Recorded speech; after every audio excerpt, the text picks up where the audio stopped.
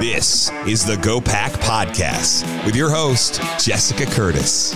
Joining us today is Jessica Melugin. Jessica is the director of the Center for Technology and Innovation at the Competitive Enterprise Institute. Her research focuses on technology issues, including antitrust, online privacy, internet taxation, telecom, social media content, and net neutrality regulation. And you can often catch her writings in various outlets, Wall Street Journal, New York Times, The Hill, many others. And she's appeared on Fox News, Fox Business, CNBC, to name a few. Jessica, welcome. Thank you so much for having me. Free and open markets are the foundation of a vibrant economy. Enter antitrust. Give us a little history lesson, if you will, and sort of frame out what we see happening in that space today on Capitol Hill, the FTC, and in the states. Yeah, well, so I'll just take everyone very quickly through a little bit of history, because I think it's very helpful to understand how odd what we see happening in the antitrust space is today, considering the history of these competition laws. So, of course, everyone kind of knows the hits. The Sherman Act was passed in 1890. It's sort of been interpreted to mean something that it says it means, because what it literally said was that every contract that's in restraint of trade is illegal. Well, that can't be true, right? Because when we contract with each other, in some sense, that's a restraint of trade, but in some sense, that's how everything works. So the courts have been interpreting that to mean when those contracts are harmful. So that leads us to 1914. You have the FTC Act that created the Federal Trade Commission, and the Clayton Act in 1914 as well.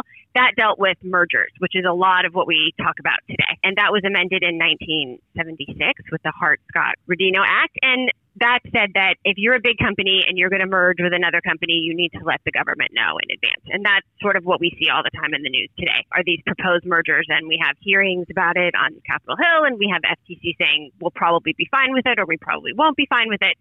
That's where all of that comes from. So in all this sort of ambiguity of the statutes, because like we said, you can't take them literally, or they would bring all commerce to a halt, the court sort of had to sort all this out. Well, what is the harm? What's harmful, and to whom? Who are we worried about? Are we worried about lesser competitors? Are we worried about consumers? What worries us? High prices?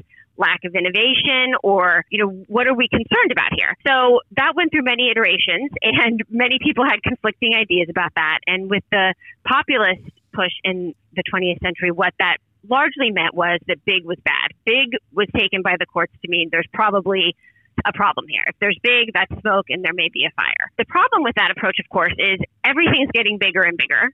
Mm-hmm. Right? That's what was considered a big company back then would be nothing to us now. And that's probably how things will go. And now we have a better understanding of economies of scale and how that can be really beneficial. And what you had happening in the 20th century was a lot of circumstances where the court would pick on something big and would protect the competitors and say, hey, big company, you can sell this for so much less. You're really killing the competition here. So the problem with that, of course, is, well, what's the remedy? The remedy is forcing that big company to raise prices. That's not good for consumers.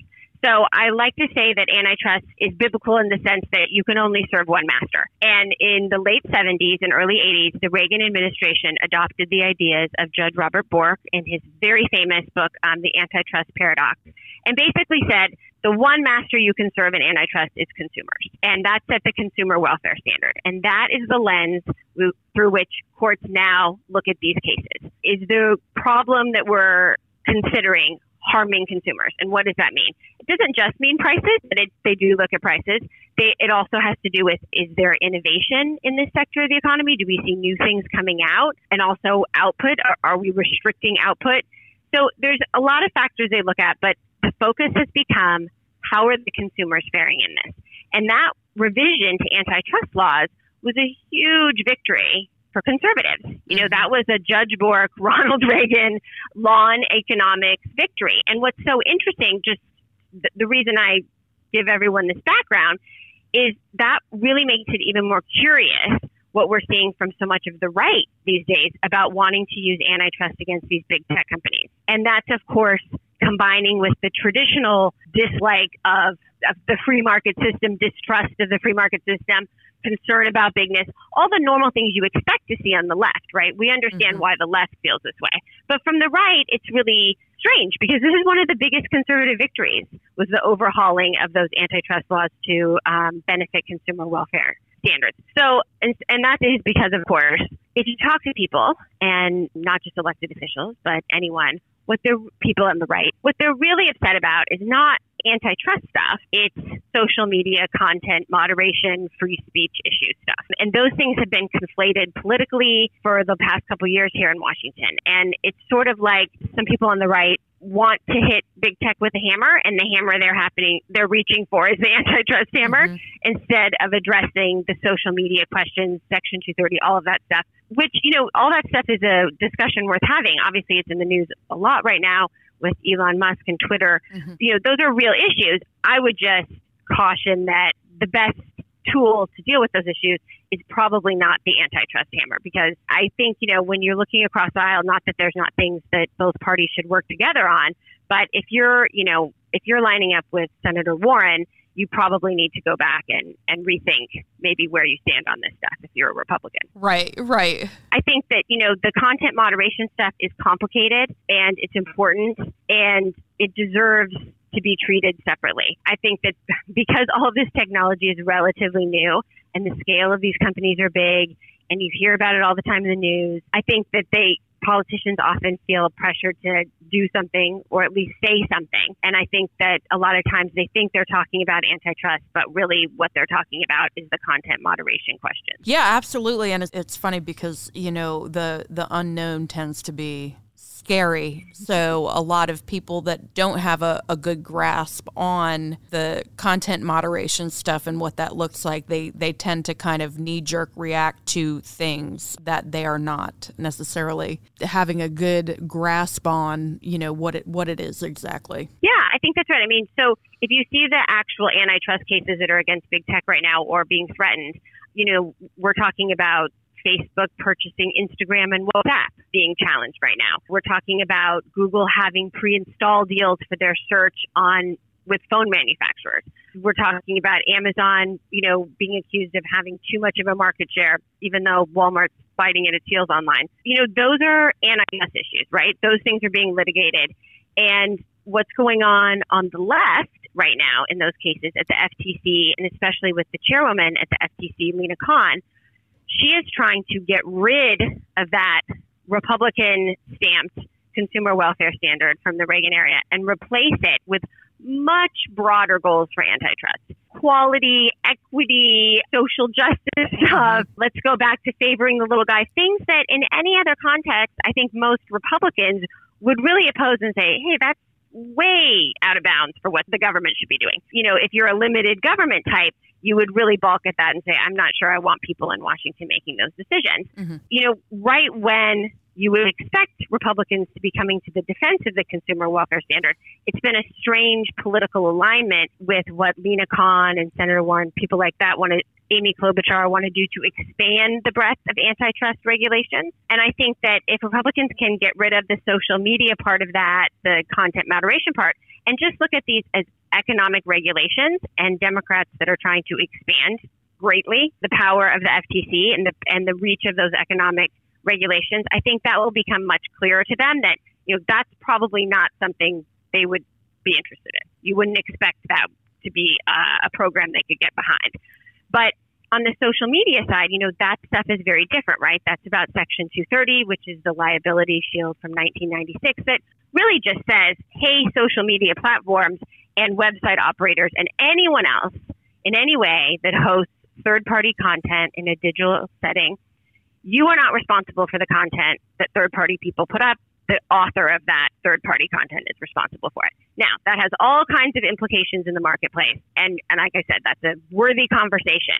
But that is distinct and separate from what's happening on the antitrust front. And I will also say that this push to expand antitrust regulation is not going to be confined to big tech. We're already seeing it spill over into their concerns about grocery store mergers, something that, probably would reduce costs for consumers, letting those grocery stores scale up.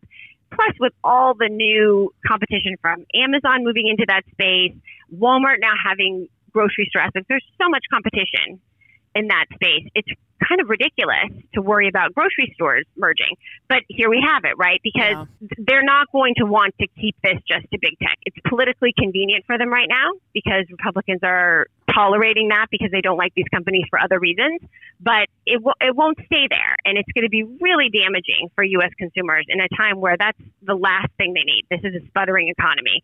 And letting grocery store prices maybe get a little bit cheaper wouldn't be the worst thing, I think, right now.